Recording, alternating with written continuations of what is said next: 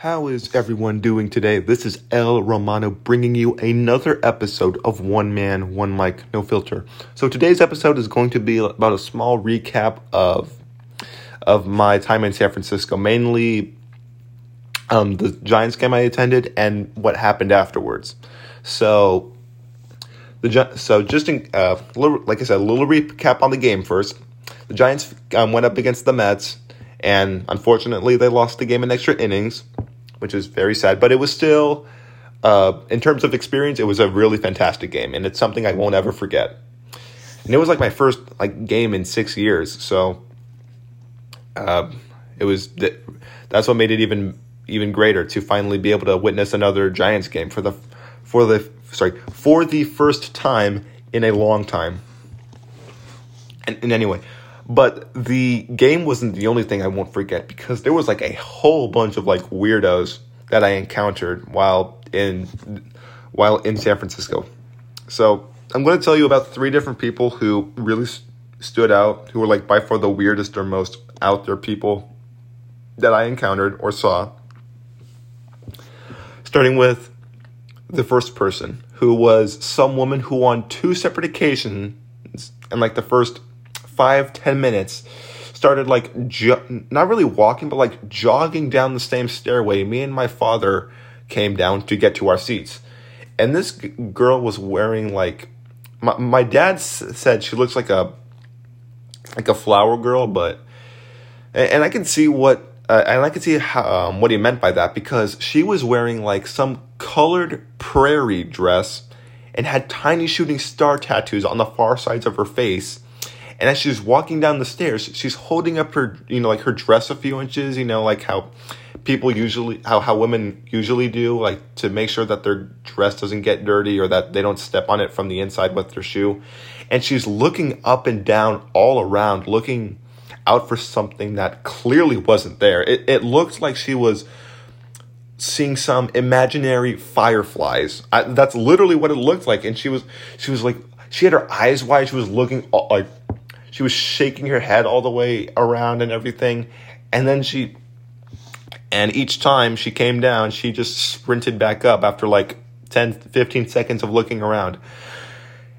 The second person was the least out there compared to the 3 I'm talking about. The second person was the least out there.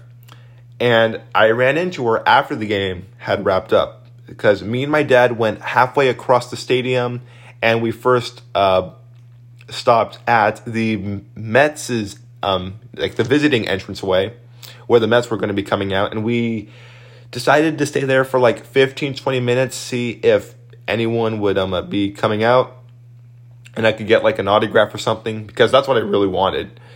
And no one came out.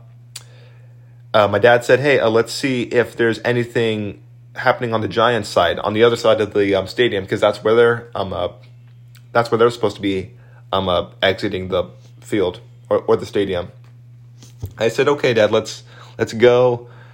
And as soon as we start walking, this 60-year-old looking woman, who definitely at first glance looked like she was on crack, asks, can I see your ball? Don't worry, I'm not going to touch it. Because before the game had even started, I went back to the back part, the back stands of the stadium, where the bullpen was, and they were throwing out baseballs to the fans that were brand new. They just wanted to they just wanted to throw them out to the audience, and that's what they did. And I was able to catch one. It was brand new. And I was okay, if I'm going to get a signature, this is the ball I want to get a signature on. Like I said before, I was not able to go and do that, which is unfortunate, but it is what it is. So I stand there looking shocked for a few seconds before saying, sorry, woman. I said, I didn't say sorry, woman. I said, I'm sorry, I would like to stay and show you this, but I'm really busy and I have to go. And she said, okay, sorry, and walked away with her head down. And I was wow, that was really weird. And because she came out of nowhere and she looked like white trash. Sorry for using a white racial slur.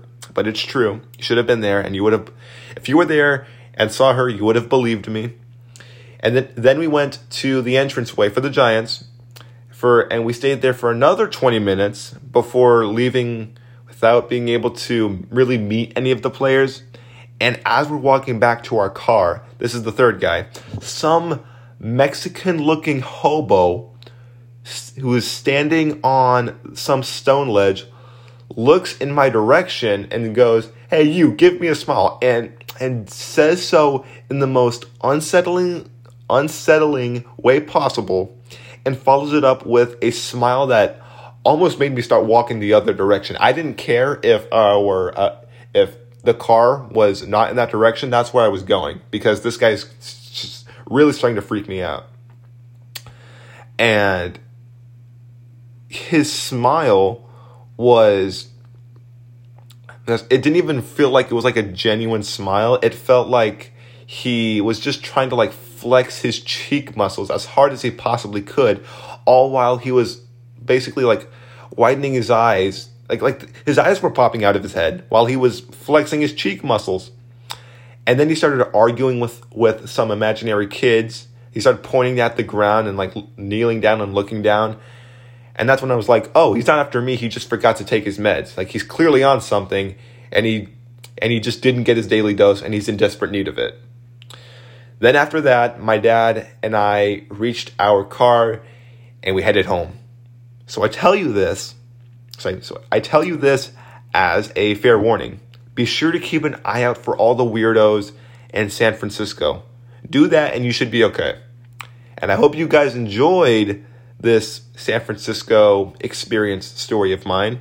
Until then, I'm El Romano, and this has been another episode of One Man, One Mic, No Filter.